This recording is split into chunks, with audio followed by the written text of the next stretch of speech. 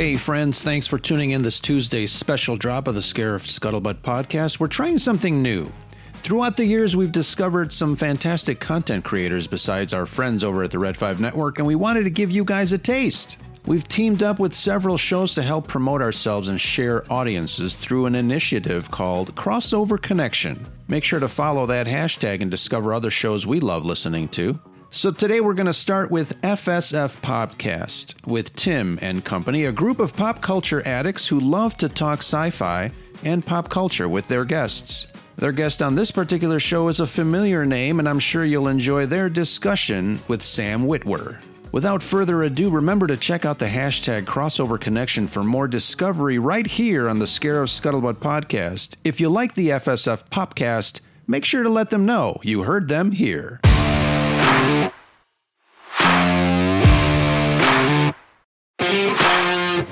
And for more Scuttlebutt podcasts, make sure you're subscribed to our show and don't miss our live YouTube shows on Saturdays. Don't forget, it's always sunny on Scarif, and that's the Scuttlebutt.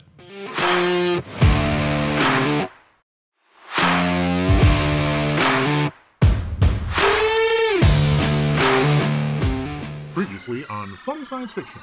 Yeah, and you just think someday some villain is going to figure out if you just cut that thing in half, you would kill the hero before everybody. Stop talking and get to the murdering. Hey, this is Sam Witwer. Welcome to the Funny Science Fiction Podcast. Execute episode 66. The podcast that worked hard to give Darth Maul a leg to stand on.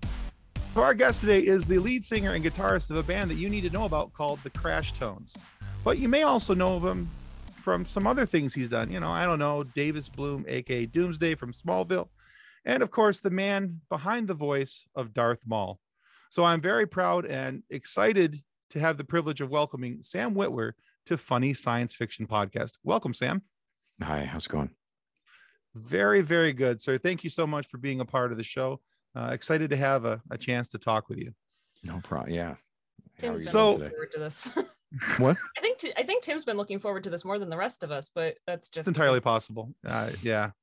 So I before I completely nerd out and giggle about all things Star Wars, because that's eventually where this will end up, I first wanted to talk to you about your music, Sure. because I've been spending some time listening to your music online and through Apple and such, and kind of getting a feel for what you're doing and such. Because I also feel like we could talk about music or Star Wars for a very long time. But I noticed on your website that you offer the Crash Tones music on both cassette and vinyl, which is always of interest to me because I'm a vinyl collector. You are. You don't see it here, but I have. I got back into it about a year and a half, 2 years ago. I missed liner notes. It was cool to be able to listen to the music wherever I went and have these, MP3 files and do whatever I wanted with all the music. But I missed the feeling of ripping open an album and being able to look at the liner notes and I missed the crackle and the hiss of the vinyl album. There was something nostalgic in that feeling to me of being able to, and so I really wanted to go back and do that. So I've been going back over the last year. So I think I'm back up to about 150 albums right now. I've been going through and finding the ones that I used to have, finding the ones that I want to have, and everything else. But I told you all that so I could ask you this. Sure. In this digital age where everybody has to have everything as a compressed audio file, why is it important to you to make sure that you have albums pressed? For two reasons, maybe three. It means that you own it, because whenever you get a compressed lossy MP3 or listen to it on Spotify or any of that stuff, it's not necessarily yours in its full glory. It's not the best sounding version of whatever artist did. And if you want to have that experience, if you want to actually hear what a person did, physical is a great way to go. CD is still the most accurate, best sounding format we have, way beyond what you would, download or stream it anyway. Vinyl is a very pleasing sound. And when I worked on the vinyl, I was surprised to learn that depending on the equipment that you're using to play it back, vinyl sounds really competitive with CD. I didn't know that. I thought maybe it was this old, it's cool, but it doesn't sound that great. No, it turns out if you play it back on some good equipment, really good turntable, it's really good. It's really, really good. And then tape, everyone maligns it as, oh, it's not as good as everything else. But tape has a cool thing that happens called tape saturation, where basically, maybe the signal comes in a little hot at certain points, and it bakes in a way that is very, very pleasing to the human ear. And so it has a character to it. So the fact, the ownership of something that you like, because for example, I have discs of, like I just got the 4K of the first 4 Star Trek movies, nice, fantastic movies, but I want the best version of that. And streaming has gotten great. Streaming is great for convenience, but if you love something, I think you probably want to have the best version of it. And it's way beyond streaming what I see. So, for me, I collect these things. I want to hear what the artist did. And furthermore, I want to sit down and hear. This is point number 2, a deliberate way of listening to music, because we have become our attention spans have shrunk to just about nothing. And we're constantly on the go or doing something or being distracted by something on our phone or something like that. So the act of taking a physical cassette or a turntable disc, put it on a turntable and sit down and listen to it is a very different experience. The cassette, I actually put it into a Walkman and listened to my own. I had to listen because I was making it, but I listened to my own record in a Walkman, and there was an experience there that I hadn't had with that. And it was a deliberate experience. I sat down to listen to it. Right. So yeah, I feel like that type of philosophy is in danger of being pushed aside by a lack of patience. And so I'm combating that lack of patience. I like it.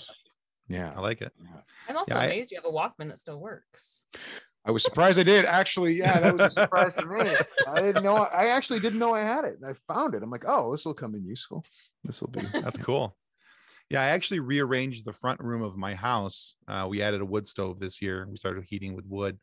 And nice. I rearranged the front room of my house where my desk is and where I put my chair, so that I could be close to my turntable and have a really nice area to sit down and just like you were just talking about, to actually sit down and enjoy the music. And being able to have a cup of coffee and sit there and listen to.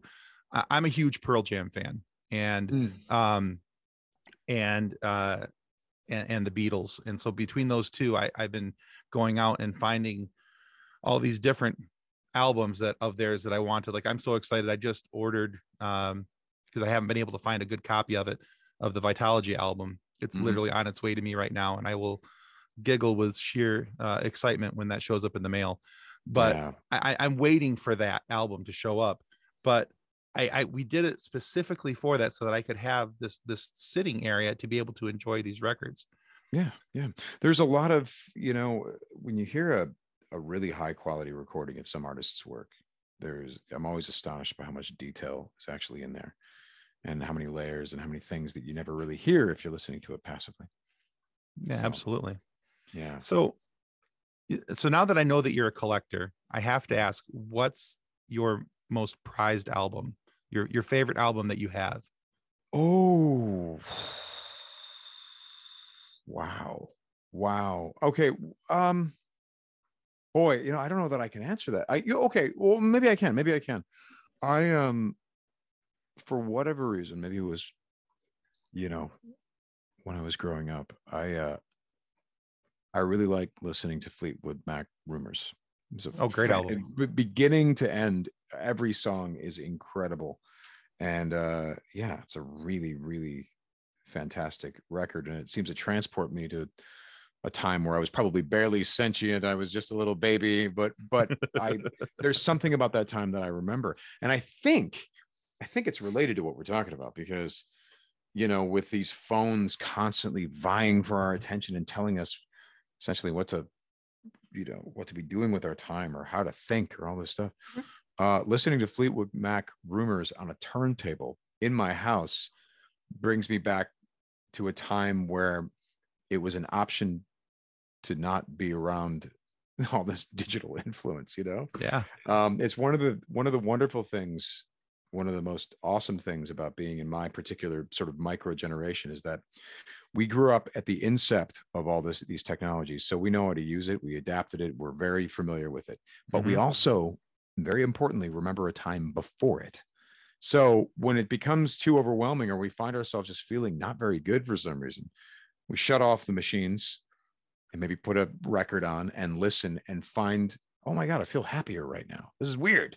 I haven't felt happy for a few days. I feel happy right now. Oh, it's because, you know, Facebook is ruining my life. You know, yeah, I had a very similar experience recently. I got Police Synchronicity and Synchronicity, excuse me, and I sat down with that and listened to some of the songs on that, and it was one of those things, like you just said, it was kind of the transport back to something else, where it was, man, this is really cool. This is what I had my phone turned off. I put that over on my desk, left my iPad over there, just me, the album, the liner notes, and sitting down and listening to the music on a cup of coffee. That's kind of a standard. Yeah, coffee. I never drank coffee until maybe just a few years ago, and my God, I had no idea. It's incredible. Didn't realize what you were missing. Yeah, I had no idea. I'm moments away from mainlining it, so it's it's gonna happen. I'm trying to limit my coffee intake because I'll have headaches. I'll drink so much coffee, and I'll try to back off it, and I'll feel the withdrawal symptoms. So nasty habit, kids, stay away from it. But it's kind of wonderful. It's funny because when I was working on this record, I remember, because there's a man working on anything creative, and you were saying that you were just painting, right? Yeah. It's terrifying because if you continue to paint, you're painting and you go, oh, okay, well, if I continue, I will eventually probably finish this.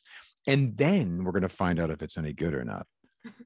That's no fun, because a half-finished painting or a half-finished song or any of that stuff has the potential of being something really special. But then once you finish it, it's fulfilled its potential, and it's either good or it's not, or it's somewhere in between, or whatever it is. And but the secret is that if you don't finish it, it's nothing. Right. It never becomes anything. So right. So I found that because I was like, I'd have to get some work done on the record and stuff. And you listed me as the guitar player, singer. I'm actually the all things on that album. I am the producer, I am the mix engineer, I am the bass player, guitarist, piano player, singer. The only thing I'm not is a drummer. I have a drummer that works with me. So it's me doing everything, again, including production and mixing and all this stuff. So I'd be like, oh, I got to work on it tonight. But this couch feels amazing. And there's this new episode of this on, and it's really kind of late. I don't know if I'm going to do it. You know what? Maybe not tonight. Wait a second. Let's see what coffee has to say about it. And then I drink the coffee, and the coffee goes, you're just afraid. You're just afraid. Get off the couch. Your laziness is fear in disguise. Get up, launch yourself out. You can do this, man. You got this. So I didn't realize that coffee would do that. That would change. It just give me a tiny little push into optimism and energy. And I learned through that again, my laziness is in fact fear. It's in fact being like, oh, I don't want to finish it. It might suck. I don't want to, that type of thing. Oh, I understood. Yeah. Yeah. As I'm just it's kind of interesting when you come to down realize the line that laziness is fear in disguise. It kind of is. I'm using that later. Like, don't you think though? I mean, what do you think? Oh yeah, no, I totally see that. I agree. Since I also have a half-finished painting in my kitchen that it's you should really work on that. Right. And what is it that's you're like, it's a lot of work and I don't want to do it right now. And that sort of, I don't want to do it is actually you sort of protecting yourself. You know what I mean? Like I didn't realize that until if I keep working on it, I might screw it up. There it is. It's actually it's on its way to being pretty good right now. I should leave it alone. Like it's right, because it still has that potential sitting there, and you're like, potential. Yeah. Yeah. I would be sitting with all these song ideas, and I'm like, I really like them, which is why I can't finish them. I don't want to finish them, and I made a deal with myself that I was like, you push this along and you do a little bit every night with maybe a night off here and there. And that's the deal I made with myself. And I followed through on that deal, and it sucked. It was so painful. It was so bad. It was so very bad. Coffee helped, but it was a nightmare, guys. It was so bad. I hated it. And then once the sort of writing part was done, I slowly started to like it, because then you'd go, oh, well, I wrote this and I really like the potential. I don't like where it's at right now. Let me monkey with it. But I finished it. It's finished. So let me monkey with the finished thing of the first draft, the rough draft. And then you can monkey with that. And then you can push it toward being better, you know, and you go, oh, this isn't so grim. This isn't such a lose-lose proposition. Like, you can actually, things can improve, you know, that's it. So to piggyback off of Tim's question a little bit, and you've already mentioned that you listen to Fleetwood Mac. I like talking to voice actors specifically about their musical history. And as a voice actor and as a musical artist, I'm sure you've got some interesting musical history. So do you come from a musical family, or do you have musical education specifically, or is it just what you taught yourself? Some musical education, but I kind of dropped that right away. I didn't really enjoy the learning of it. And then I found that I liked it on my own terms. So I'm basically self-taught on all various instruments and stuff like that, which is why I play so poorly, really. But it's my family has a lot of musical talent. In fact, the family members of mine that are musicians are way more proficient than I am with how they express their musical talent. Now, me, if I have a talent, it's that I could be a big faker. That's what an actor is, right? You know, like an actor acts like someone that has a skill. Like, I'm an actor, I'm playing a doctor. You know, I act like I have those skills and that education. Or I am an actor and I play like I'm a soldier, like I'm a trained soldier. You know, you're not. You're an actor. Right. So when I'm working on music, I'm pretending like I'm a musician, basically, and I have some notion of what it's supposed to sound like. So if I keep hammering on it, I might get lucky and be like, oh, that's sort of what it is. All right, moving on. Okay, and then we'll do this. Okay, that's sort of what it's supposed to be. So that's if I have a superpower, it's faking I have to laugh a little bit though that you say that you're good at faking it, when the first role of yours like when Tim said, hey, we're going to talk to Sam Witwer, and I'm like, I know that name. Why do I know that name? Because you're Neil Perry. That's why the fake ice truck. I'm like, he's the fake ice truck. He's a faker. Sam faked being a faker once. He's so fake. He's such a fake. Good at faking being a faker, though. Yeah.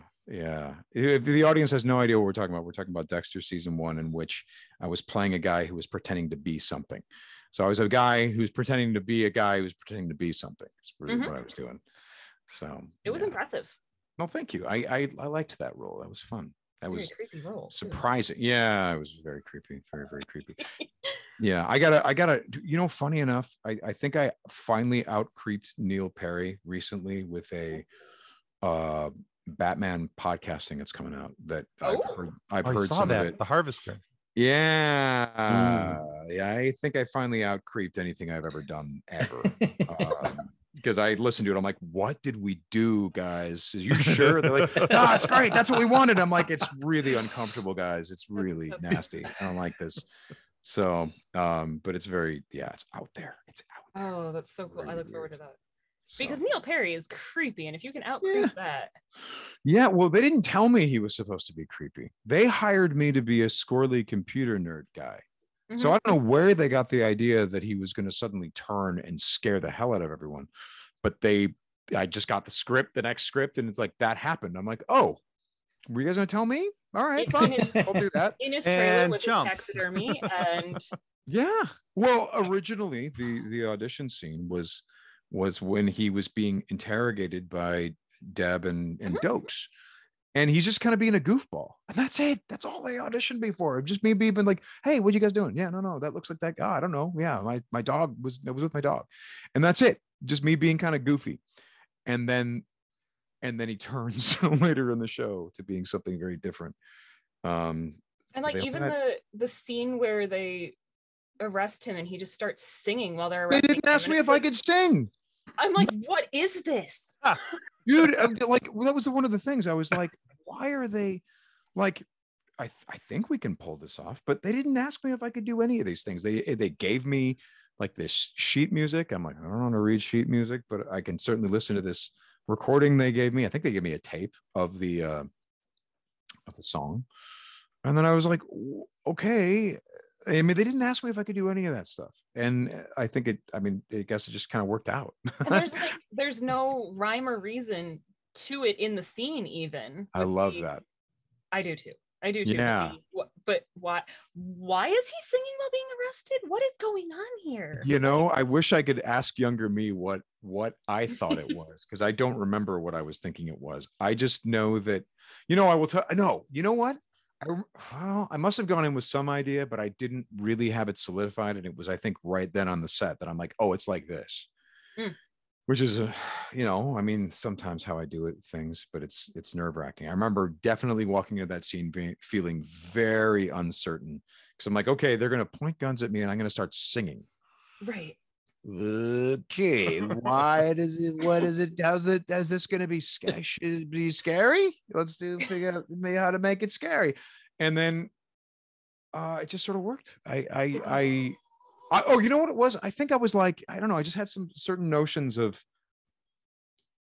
I don't know. No, forget it. I don't know what I was doing. I don't know.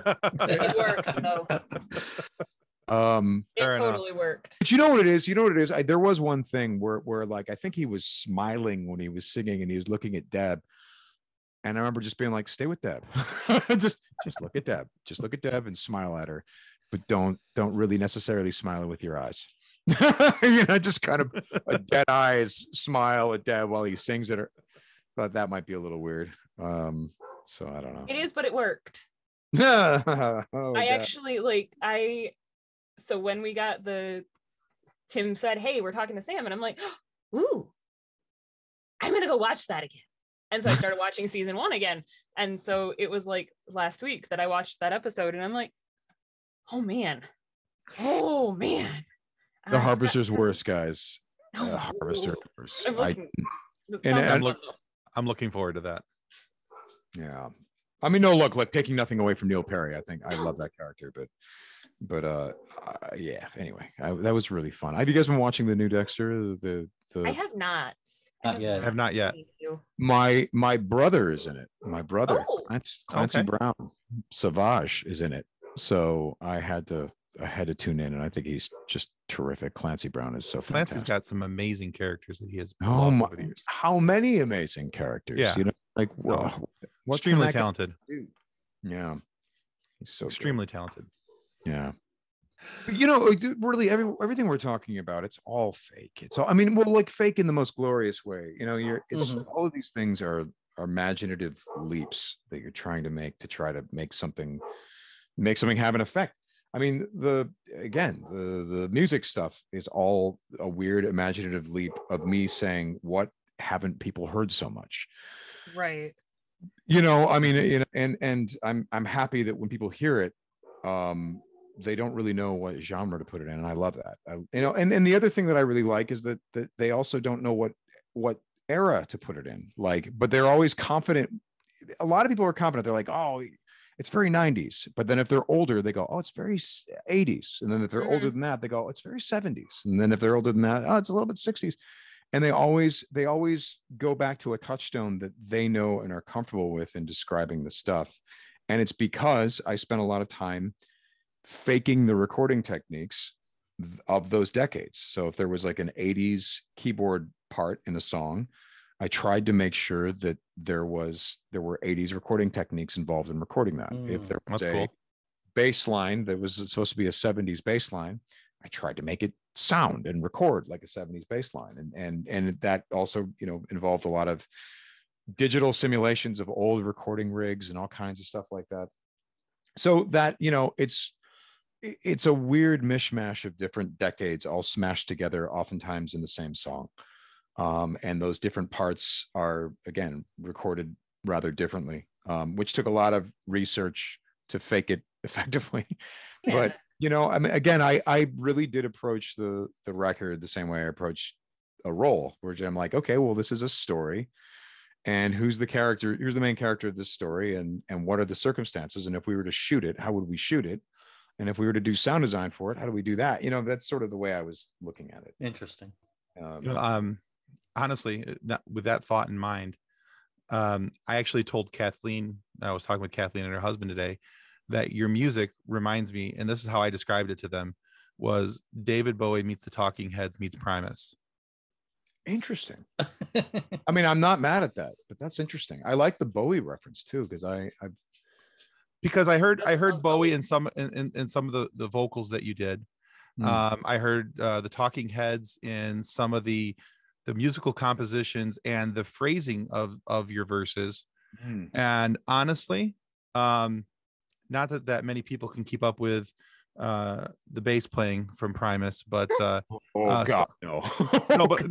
But some of the bass lines that were being played on and I'd have to go back and find the exact song, but there was one song in particular I was like, God, that bass line, that groove kind of, and I was kind of like, bobbing my head listening to it. It made me think of Primus. And so which one it was I was listening to today, and John's like, that's very Glenn Miller. I'm like, yes, it is. Yeah, well, and here's the thing. I would like to continue to make music that kind of confuses people as to where the hell it's from. Because when you're young, you're like, man, you guys sound like the Chili Peppers, and you're like, yes, we did it. And then you get a little older, and you're like, we didn't do it. We didn't do it. We just sounded like someone else. What is that? Right. And a lot of, I think because I have to admit I can admit this now that I feel like I have broken the shackles a little bit, but when I was growing up, I think the musician that had the biggest influence on me was Mike Patton, right? Do you guys know who that is? Faith No More. Yeah, nice. But not just Faith No More. Like, look That's up what that I know him guy's from. discography, and he's been in everything. My God, the guy, I believe he did like a lot of the zombie sounds from Left 4 Dead, for God's sake, stuff like that. Oh, no kidding. Okay. Yeah, I mean, like he's got an extraordinary vocal range. He can kind of do everything and anything, and he has throughout his career. He constantly does these. His whole career is side projects of just going, now it's this, now it's that, now it's that, now it's that. Now I'm crooning, now I'm this, now I'm that, and it's never the same. And he's constantly trying to not repeat himself and do new things.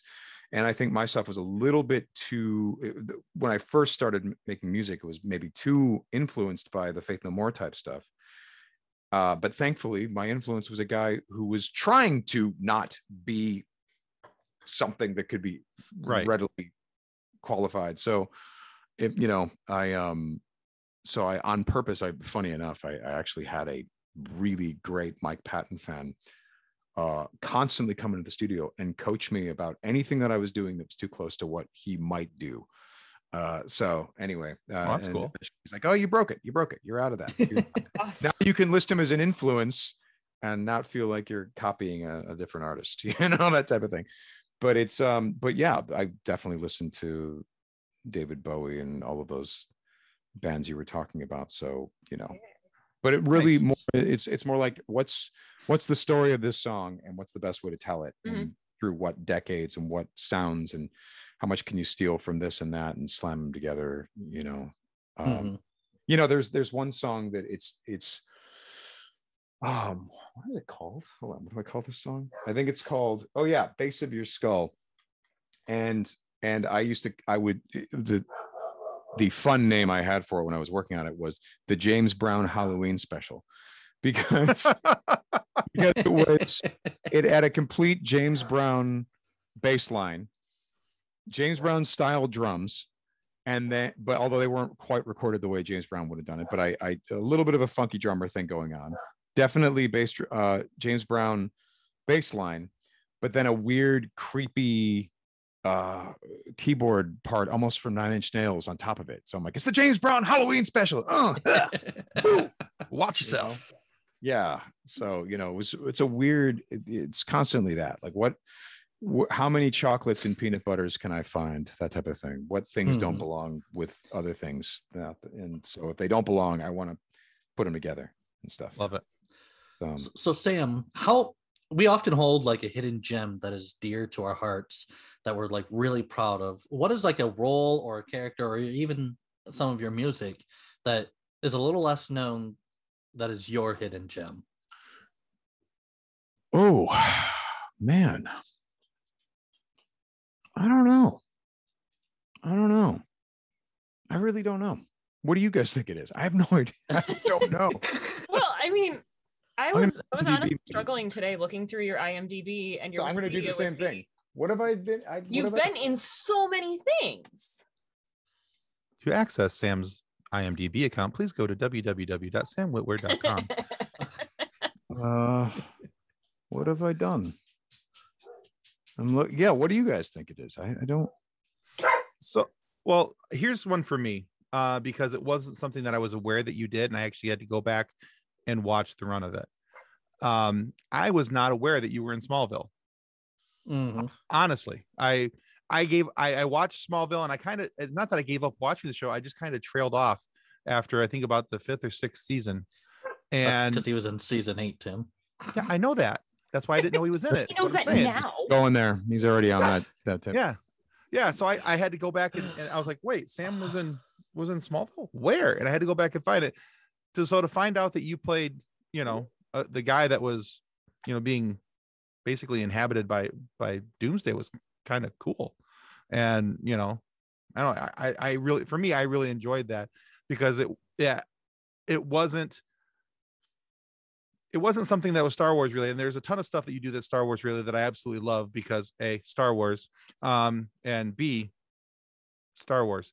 And are you gonna say the line? Are you gonna say it? No, not just, shut up, Kathleen.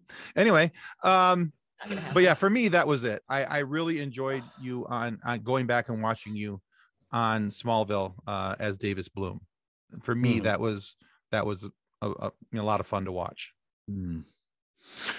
Yeah, I don't know what would be my hidden gem. I will say that I feel like when we did Being Human, we were extremely emotionally involved with that story. Very, very into it. And speaking of the record, a lot of those songs were written, or at least began. Hey, buddy, come here. What's going on? Come on. What are you doing? Do you want to be interviewed too, Puppers? Yeah, he's like, if you're going to go out there, you can bark with them, but don't bark in here to show solidarity. Don't do that. Don't do that. He wants you to know that they're barking. Yeah. So much of the musical content was kind of written as we were closing in on the finale of Being Human. So it was like a way, that those two projects are kind of related. But I feel like we all did some pretty interesting work on that show. I really liked that show. I think it's on AMC Plus now. Someone was showing me new commercials for Being Human, which I was like, cool, nice, interesting. I was actually, going through your IMDb, it was you were on an episode of ER, you were in an episode of Angel. How did I not notice that until I think about it? And I'm like, oh wait, no, there he is. I can see him now. Yeah, there he is. That's the one. Yeah, it's you go from job to job. That's just how it works. It's interesting to me that the science fiction stuff has been the stuff that really stuck, because I've done a lot of other stuff, and then it seemed like the science fiction stuff was the stuff that was getting the most attention and being the most successful. I mean, maybe that has something. I don't know why that is. I don't know. So I only have one other question about the job to job. You have an uncredited role in Walking Dead. I do. That you were. It just says tank soldier. Yeah. Are you the one inside the tank? Yeah, he looks quite a bit like me. In fact, that was right before. Yeah, I'm the zombie. He goes in the tank and he blows my head off. Nice.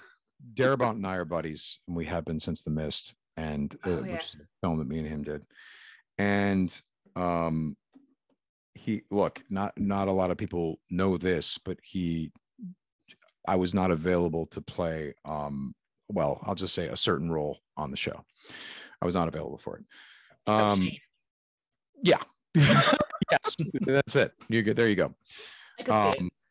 And wasn't available. I had signed on to another pilot. And it's such a really interesting, weird inflection point, because Shane was something that I felt like I already knew how to do. Really wanted to do it, and I was heartbroken when it didn't work out. He literally called me up the day after I said yes to another pilot, I was like, Frank. And it's even more painful than that because I auditioned and then he got a hold of me and he says, hey, listen, your audition is terrific. You're just too young for it. I'm like, well, he's like, yeah, he's like, you're too young for it. I'm like, okay, well, dude, thank you so much. And, that's cool. Cause the guy he was zeroing in on for, Andy Lincoln's part was Andy Lincoln. And he's a little bit older than me. And he says, they should be really contemporary and you're a little too young for it. So then I was auditioning for something else. I was getting close to another pilot. And right as they said they wanted me, buddy, you're being loud. You're being loud. What are you doing? It's your snoot. Okay. So pilot, what? Seriously, we just talked about so this pilot was zeroing in on me, and right as they said that they wanted me, I said to my agent, please call The Walking Dead and make sure I'm too young. Can we make sure? And they're like, well, they said you were too young. I'm like, I know. I have a weird feeling. Just make sure. So then they called the casting director and I said, ask them to ask Frank. Specifically asked them to ask Frank. And they said, no, he's not too young. Tell him to take the pilot. So I took the pilot. I said yes. And the next day, Frank calls me up on Skype. Hey, man. Hey, Frank. So listen, I was thinking about this thing about you being too old. Yeah, it's bullcrap, man. You're not too old for that. You gotta be Shane. And I was like, what? It's like, yeah, no, man. I'm like, well, how come yesterday you said that I was too young? He's like, what do you mean yesterday? I'm like, well, we called you yesterday. He's like, you called me? I didn't. He's looking at my phone. I'm like, well, I didn't call you, but we called the casting director to call you. She said she checked with you and you said, and she's like, she never got a hold of me. She's casting her. She never got a hold of me. I'm like, what? He's like, Whitwer, we're buddies. Call me personally. I'm like, Frank, I'm not going to call you for a role that you already said no to. I'm not going to do that. And so he's like, well, dude, can you get out of it? I'm like, Frank, I have the contract right here. I was literally about to sign it. I said yes to them yesterday.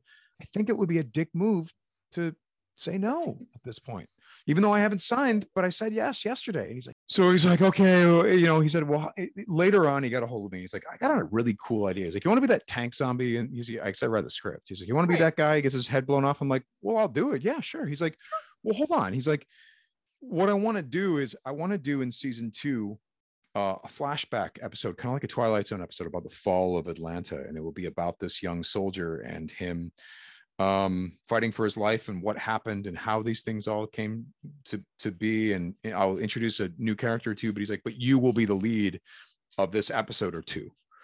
And I'm like, that sounds amazing. Let's make a zombie movie. So you want to make a military zombie movie like Black Hawk Down meets zombies? I'm like, yes, I do. And he's like, get in the tank. I'm like, all right.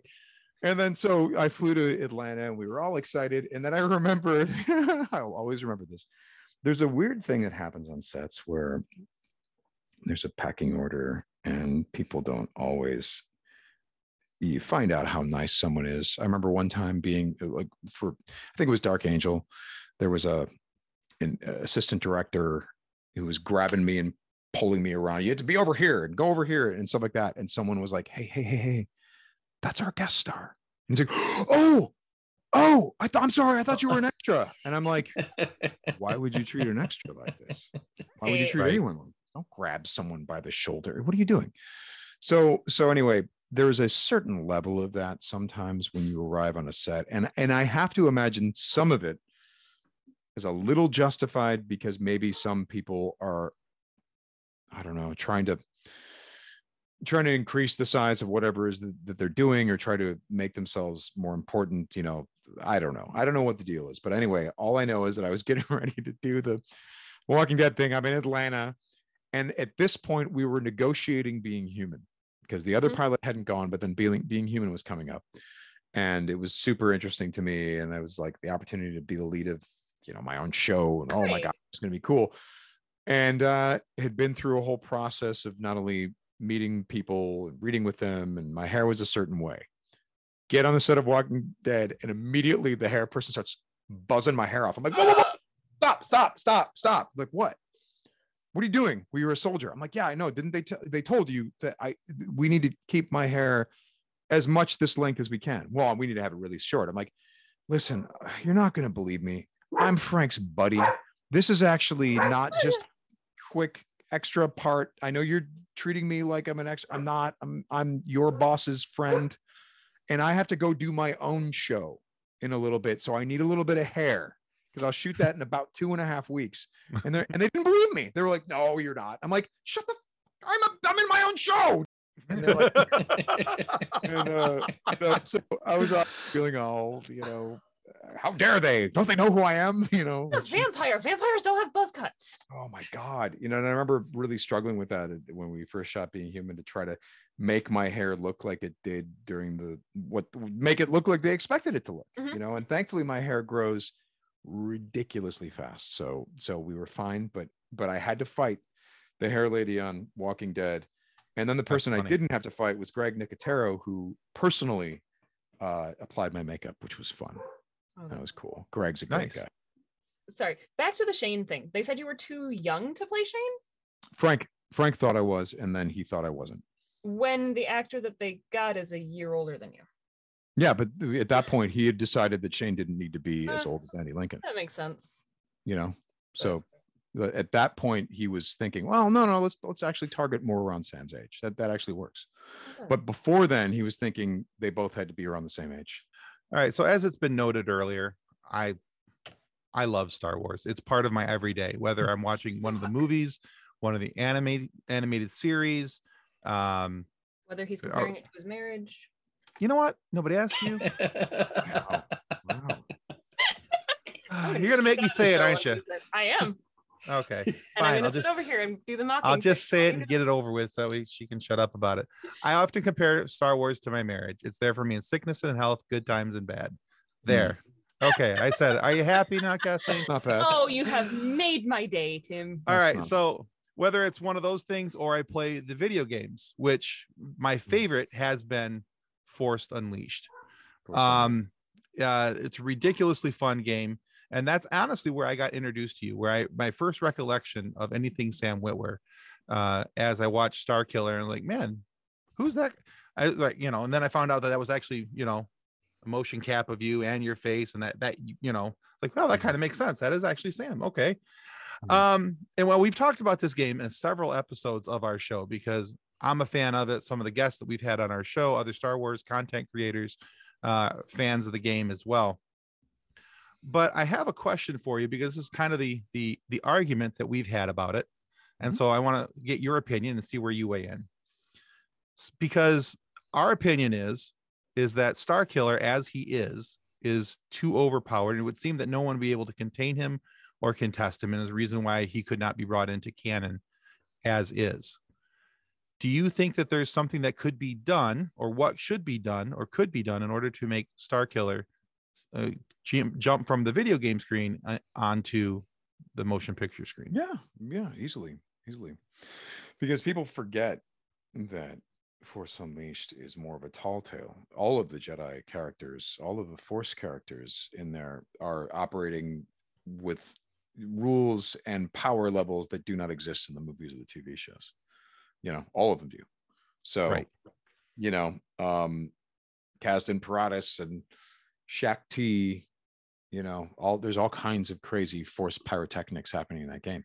And it was that George agreed that taking the Force and pumping it up to 11 was great for a video game, not necessarily great for the universe of what he was doing, but for a video game, perfect.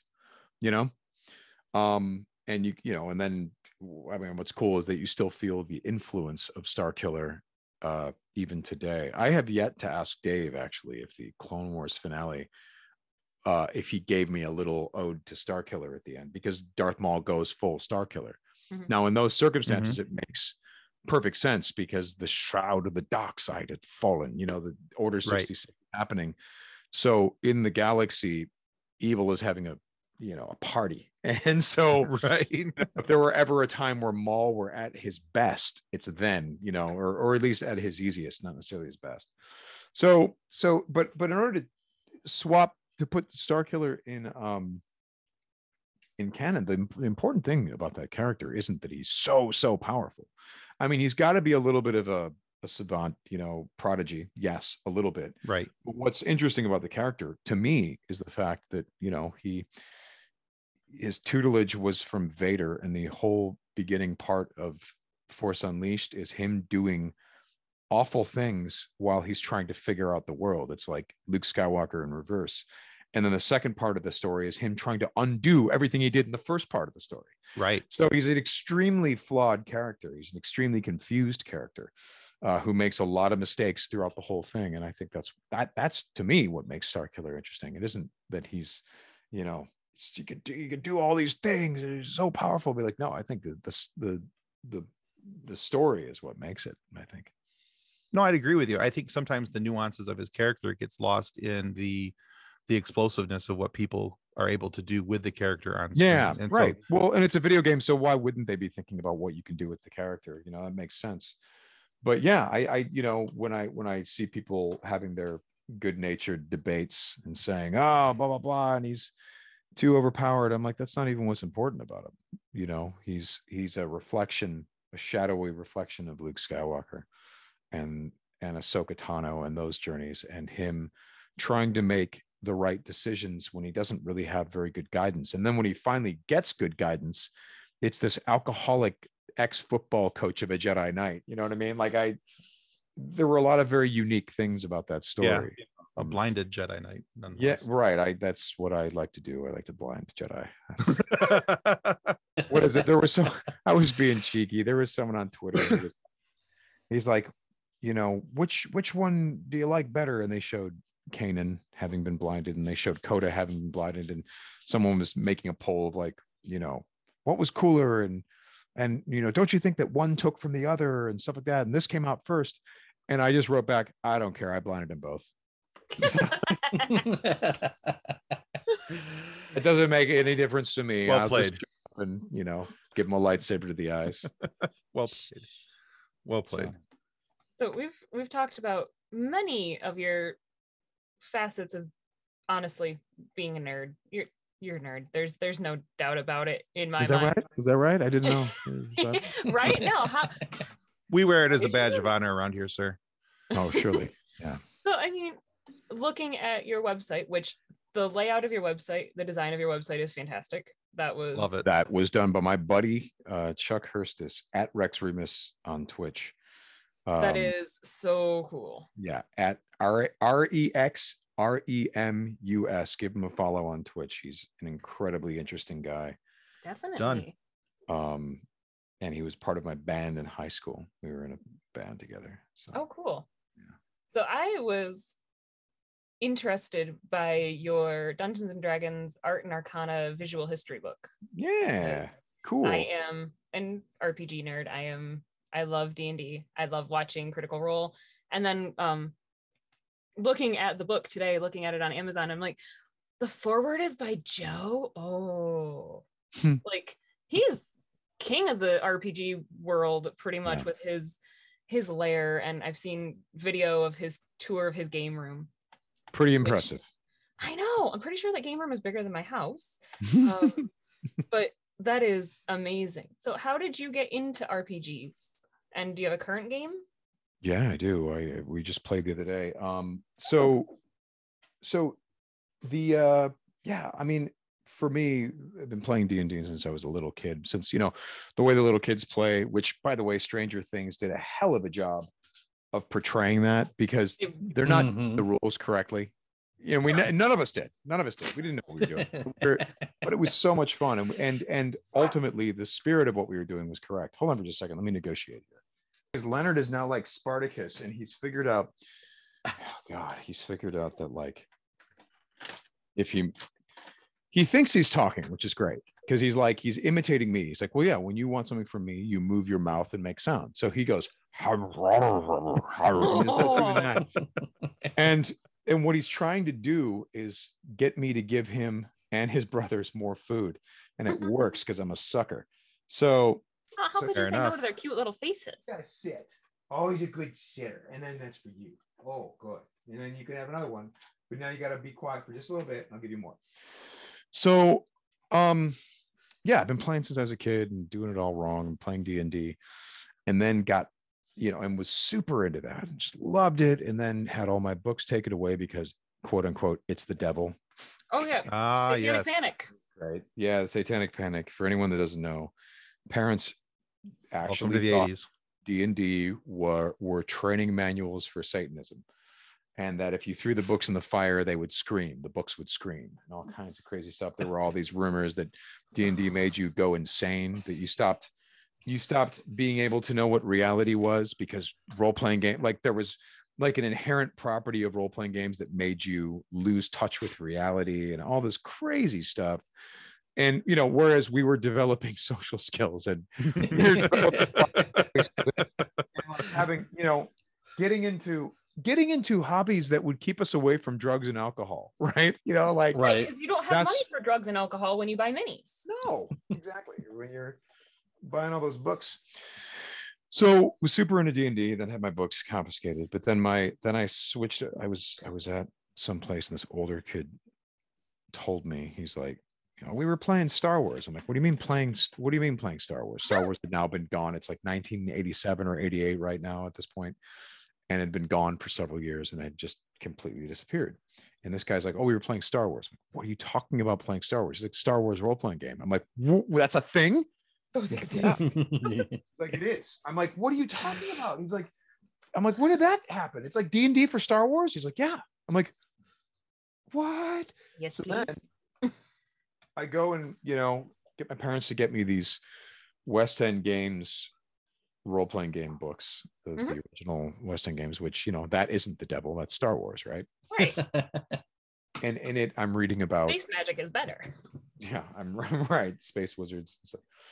So then I'm reading about like how some senator named Palpatine. I'm like, that what? He like used, it literally says in this opening thing that he used subterfuge and deception and messed with the barons of industry and the corrupting influence of money to trick his way to the presidency, and then betrayed and murdered the Jedi Knights, declaring himself the Emperor. I'm like, wait a second. So this Palpatine guy's the Emperor? The Emperor's name is Palpatine? Whoa. And he was a senator? And the Jedi Knights were, oh my God, what? And it's like, this is the world you were born into, the world of Star Wars. I'm like, what? And then I'm reading about, like in the Star Wars source book, like there is a crystal at the center of the lightsaber. I'm like, what? There's a crystal? And the armor that Boba Fett wears is similar to, it's the same type of armor. No one knows where Boba Fett comes from, but he wears the armor of the Mandalorian warriors. I'm like, what's a Mandalorian warrior? There's more of these guys? What are we talking about? So I'm reading all this stuff, and dude, like, I was already a big Star Wars fan, but then those role-playing game books, just like, I was lost in that world. Oh yeah. And so me and my friends set out and like played Star Wars like a lot for many, many years. Fast forward, just the same group of guys that I grew up with. And we play RPGs. We did a Star Wars campaign that lasted 12 years. We are doing a D&D game now, but we're doing the 1981 Moldvay edition of Dungeons and Dragons. Basic D&D, Nice. which is lethal as hell. Yes, it is. If you drop to 0 hit points, you die immediately. There's no saving throw, no nothing. You just, oh man, and you have very few hit points. So we are doing it the way that the devil intended. We're playing the old version. We started that game over the pandemic, and we've been, playing it now for like a year and a half or however long lockdown has been. Right.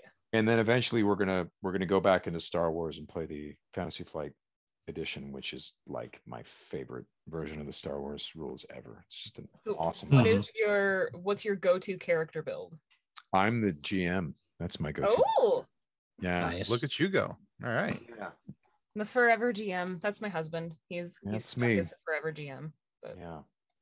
Speaking of RPGs and characters are dynamic and ever growing. And you've gotten to see Darth Maul's character develop through the most screen time he's ever gotten. Kind of weird, huh? Yeah. And so as you played out his journey, like what pieces of his character did you connect to the most and throughout his character arc? I don't know. All of it, I guess, because we were, it was fun. It anytime we revisit that character, it continues to be fun because we're always trying to invent something new for him. Also with the understanding that he's in this cycle, that this, he's caught in the gravitational orbit of the black hole inside his own heart. So he's sort of orbiting around himself in this vicious cycle, this circle that he can't break out of. And yet there are still plenty of really interesting new things you could do with the character who's going through that. What are you doing, Leonard? Mr. Buddy, what are you doing? So yeah, all of it. It was a terrific, amazing challenge to even bring that character back on Clone Wars. And Dave and I were extremely worried about it, really, really stressed out. And the fact that it seems to have worked is a source of never-ending joy for me. It really is. Right, nailed it, in my opinion. Well, thank you. It was, I think we knew we were in a good place when we were like bringing him back for Rebels. It was the first time we'd really, we were bringing him back, and we were like, let's do something. Let's do this. Like we were talking about it, and we were a little I don't want to say cocky, but we were like, after what we've done with the character in Clone Wars, if we don't do something weird, the fans are actually going to be disappointed. Whereas in Clone Wars, it was all about like, okay, first of all, we don't agree with what we've seen in terms of the portrayals of this character. And we're not talking about Phantom Menace. We're talking Phantom Menace. Obviously, we agree with it because it's Phantom Menace. That's where the character came from. But we didn't entirely, it's not like we didn't like some of the stories that had happened with him, but he was often portrayed as very strong silent type because he was in Phantom Menace.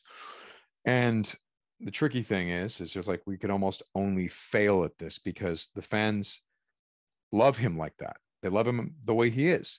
And now we're going to take him and go, yeah, but his personality is actually like this. It's not like that. It's like this, you can almost only fail under those circumstances. So we were worried. We were concerned. We talked over and over and over again, for months before we recorded anything about how we were going to tackle this. And it was never, Dave, I don't ever recall Dave ever saying, I think he should sound like this. It was always, what's the character? We were always talking about this psychology.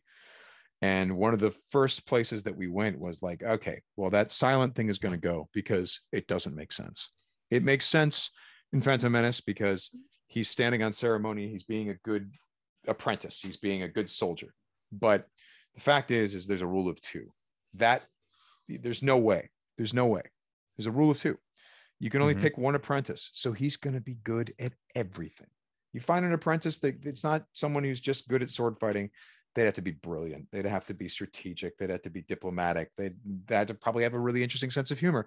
They'd be really interesting people, these apprentices, if they survive that long, So immediately we're like, okay, well, we're getting a sense of who this guy is and how manipulative he is, but also how charming he can be and all this different stuff. And then we had to tackle they're like, okay, let's back up. We have to tackle the spider guy. So, we're coming up with this idea that, the Sith are constantly trying to fill the hole in their heart with stuff and wealth and power and relationships. And Leonard, I'm talking about Star Wars. What are you doing? So are you serious? Did you just do that? Okay. I'm going to make you a deal. All right. I'm going to go and I'm going to give you a little extra food, but then that's it. Stop gaming the system. A girlfriend once said of me and my relationship to Leonard, she's like, the thing with you and Leonard is you really respect the guy. I'm like, I do. He's clever. He's really, I respect who he is. He's a good man, and he knows what he wants, Anyway. So he's also got a great name. Leonard is a fantastic name for a dog. We were just commenting on that. It's Leonard and Buster and Walter. Fantastic. So we had this spider thing, you know, and the Sith are all about filling this hole in their heart with anything they can. And in the case of Maul being discarded on the garbage planet, he would be gathering garbage and refuse around him. And that eventually over the years, as his sanity, you know, started falling apart, the dark side, you know, like the garbage starts sticking to him and eventually getting bigger and bigger and bigger and trailing behind him as he would crawl until eventually it took on a life of its own. And the spider legs started animating themselves, power of the dark side of the force and all that stuff. So we're going to do this crazy, mad, awful madness of the dark side, sort of teach the audience this is what the dark side really is. This is what it actually is and not what they're trying to project to everyone else, you know, this madness that Maul is going through and all that stuff. And then the next move was, you know, I said to Dave, I'm like, okay, for the next episode, we have to have him be as close to Phantom Menace Maul as we can be for the next episode. And then after that, we can start building our character. And we agreed that was the way we were going to tackle it. And I'm just so happy that we got away with it. And it was fun to be able to sort of add a character trait per episode, you know, sort of add different flavors. And that has completely flavored the way we approach the character anytime that he's been, you know, dragged out for a story, that there's like, okay, what other interesting things and flavors of this character, what new can we learn about him? And you know, I mean, that recent Clone Wars season, that was really fun, really fun, because we were, you know, we'd never seen him that terrified, we'd never seen him that off his pins and disconcerted and concerned. So and I just love Dave's writing. I mean, the idea that, well, I mean, take The Empire Strikes Back, right? You got Luke Skywalker up against, you know, Darth Vader, and they're fighting. And okay, so George, they're fighting. Yeah, and Luke is he kind of gets the upper hand for a second, but then you find out Vader has been toying with him, and then Vader cuts his hand off. Whoa, really? Yeah, he's going to cut his hand off anyway. So then this is where Vader is going to reveal. He's going to say, "Come and join me because I am your father." Wait, what? Yeah. Chill. It's a thing I figured out. He's his father. And then he's going to say, "Join me." And they're like, "Well, is he going to join him?" Well, no, of course not. Luke, we all know Luke is not going to join Darth Vader. He would never join him. Well, then where's the drama if he asks him to join him? Well, we're going to put it against a bottomless pit. So it's the idea is join me or die. And you're like, oh, well, that's drama. And then Luke chooses die, you know, which is a really interesting thing. You know, the drama is built up by I am your father and all that stuff. And this choice that Luke is given under the circumstances of his father asking him, you know, there's a lot of drama baked in there. So Dave and George's twist on that for their version of that type of scene is make the bad guy right. Make the bad guy, everything he's saying is the truth, and he's the only guy that has any idea of how to combat what's about to happen. He's the only guy that has a workable solution in any way. So he's right. And that's the drama. What is the, you know, all the protagonist, Ahsoka Tano, the main character, the good person, all the good person has to do is kill their best friend. That's not good, you know? And Maul's only mistake there was that he didn't recognize. He figured, well, we're the same. I got betrayed by the Sith. I hate my master. You got betrayed by the Jedi. You hate your master. And no, that's not how it works. He doesn't get that. He thinks, here's your chance to get back at your master, because we have to kill him, because he's going to be a huge problem. And he's right. But, he is right. Yeah. I mean, it's a fascinating scene where Maul basically lays out, you know, what did we say? We joked. He's Maul-splaining Star Wars. I thought that was funny. Nice. That was the joke. It was a joke me and him made to each other. We were laughing our ass off. But, I love it. But you know, that's a really interesting thing. And you know, in terms of what his actual plan is, I don't know exactly what his specifics were, other than the fact that no one really talks about the fact that Maul has absolutely devastating information to give the Jedi. tons of it. And the big thing that he has is throughout this series, the Clone Wars, everyone's like, who's the Sith Lord? Who's the Sith Lord? Who's Darth Sidious? Who's Darth Sidious? Maul's like, I'll tell you. He's right over there. There's him. That's him. Palpatine.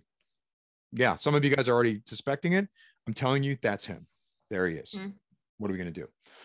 So he's the only guy who can actually name him. He's the only guy that can actually do that. And yet, out of either misguided loyalty or fear, he has not divulged that secret throughout the entirety of his time since he was brought back.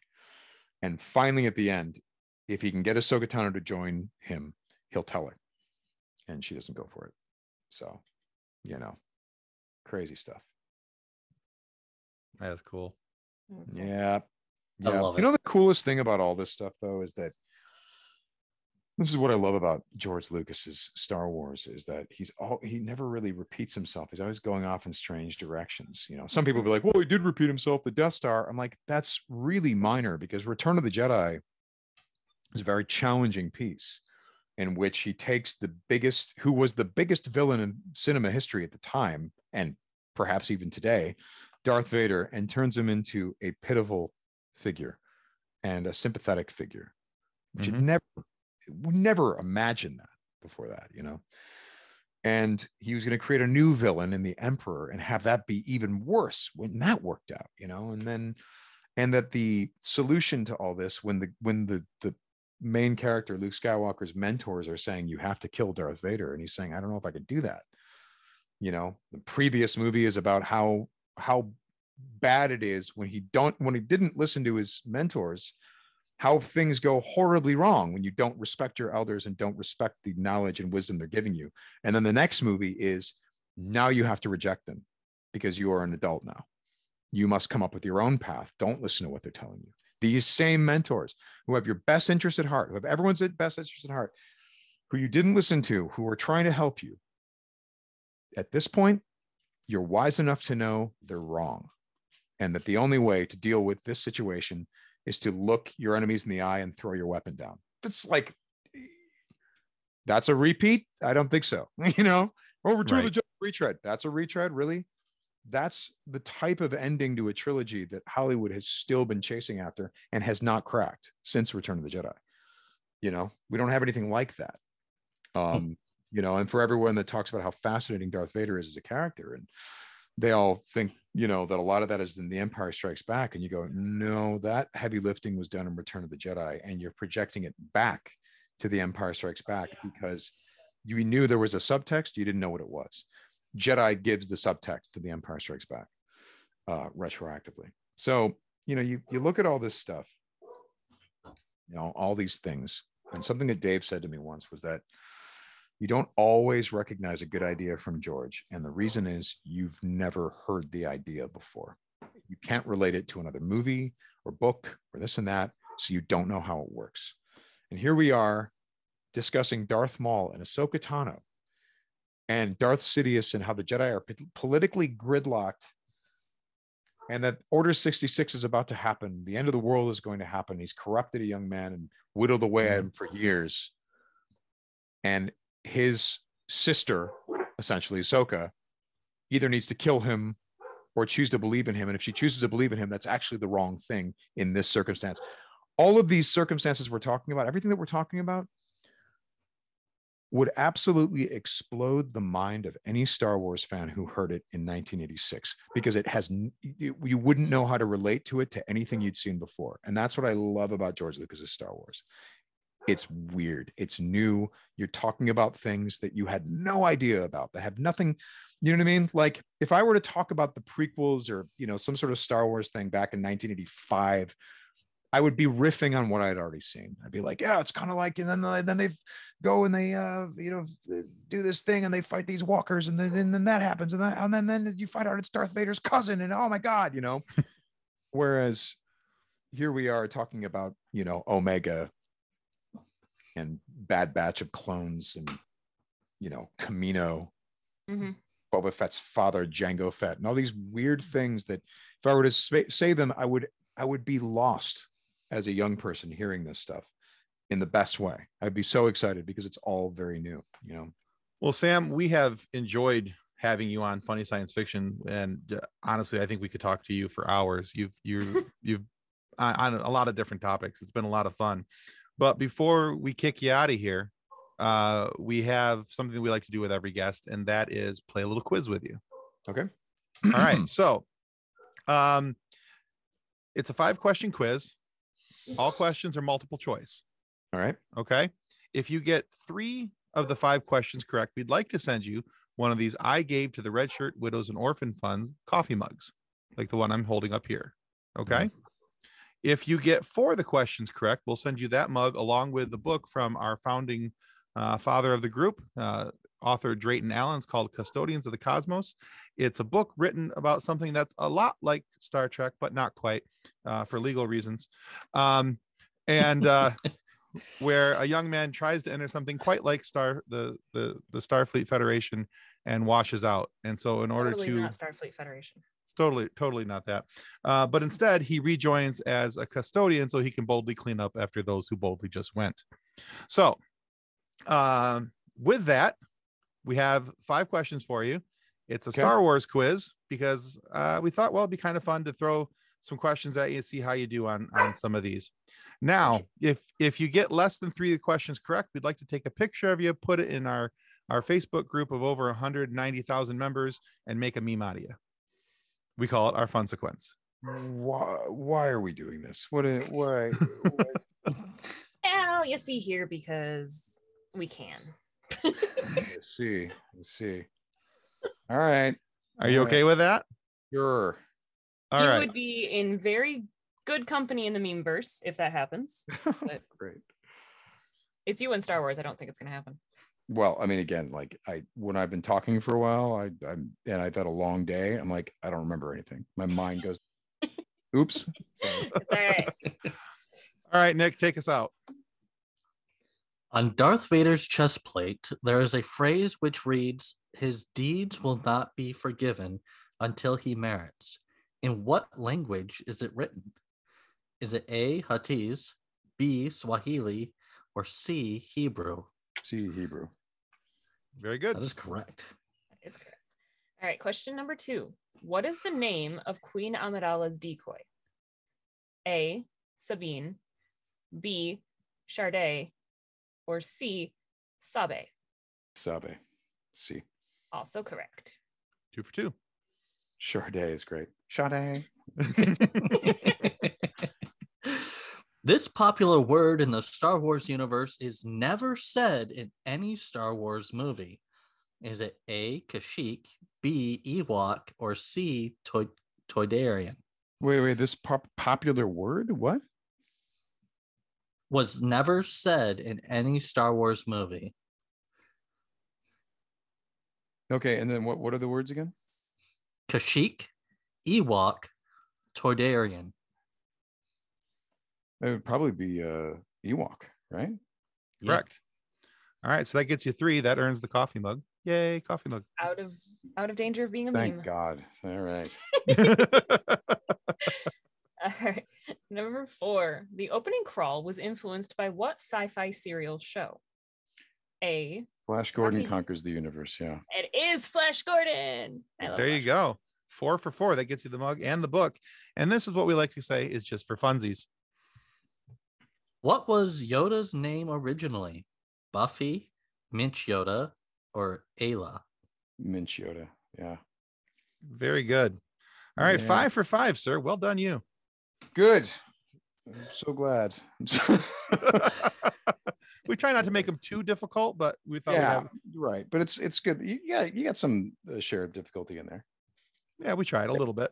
One that probably catches people off guard is the Kashyyyk Ewok thing, because so much of this stuff in the original trilogy they never actually say in the movie. Like even in the original Star Wars, they never say X-wing, but they're X-wings. They do say in The Empire Strikes Back, ship approaching, X-wing class. That type of thing. Right. Yeah, I don't think Kashyyyk was said until the prequel trilogy. And Toydarian was said during the prequel trilogy, but I looked it up. I had to do quite a bit of research on that question about Ewok, and several sites, several reputable sites all said that it had not been said. So Yeah, it's interesting how that works. Well, Sam, thank you so much for being on the show with us today. Where can our listeners go to find out more about you and what you're working on now? I suppose just send them to samwhitwer.com, I guess. I think that's I'm not very good at self-promotion.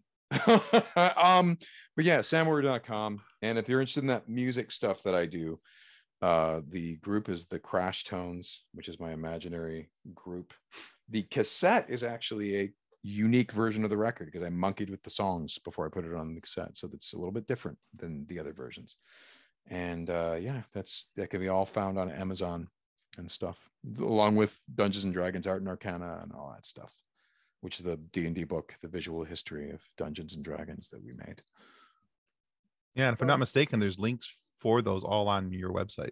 I think so. Yeah, I think that's right. To jump people over, if they go to samwhitwer.com, I think they'll have access to all of that. There you go. samwhitwer.com. You'll find it all from there. Yeah. Definitely going to link that for our viewers and our listeners. Excellent. Thank you. All right, guys, if you haven't by now, I want to remind you that subscribing is the single most important thing you can do to help us get more amazing guests like Sam Witwer here today to have funny moments for you to be able to listen to. So please subscribe. It's that little button right down there. You want to make sure you click that. That's going to be a lot of fun. And make sure that you go out and check out Sam's work and his music as well. I'm sure you're going to enjoy both of that. But for whatever reason, if you're not happy with the content of our show today, please feel free to lodge a complaint with the head of our complaint department. That, of course, is Darth Maul, the new leader of Mandalore and the owner of the Darksaber. But we do suggest that you bring at least 3 sets of your complaint and some Republic or Sith credits to the table. 1 to get past the pirates, 1 to bribe the guards at the door, and the rest, well, of course, for Maul. He's ruthless in his efficiency, but you can be sure that your complaint will be heard and cared for if there's enough credits attached to it. If not, well, you might just get to meet his lightsaber. Thanks again, Sam. Thank you. All right, everybody. Thanks for watching. This has been Funny Science Fiction. Goodbye. Our show is brought to you by our charity sponsor, the Red Shirt Widows and Orphans Fund, which supports the Wish Upon a Teen Foundation that helps out sick kids when they need it most. And just imagine the comfort you'll give Red Shirt Crewman number 66. You'll know that when he puts on the red shirt and joins Darth Maul in the quest to take over Mandalore, that he didn't leave his family destitute and without hope, because the Red Shirt Widows and Orphans Fund has his back, and what's left of his blaster. And speaking of sponsors and show partners, check out this short video from our good friends over at Level Up Lightsabers.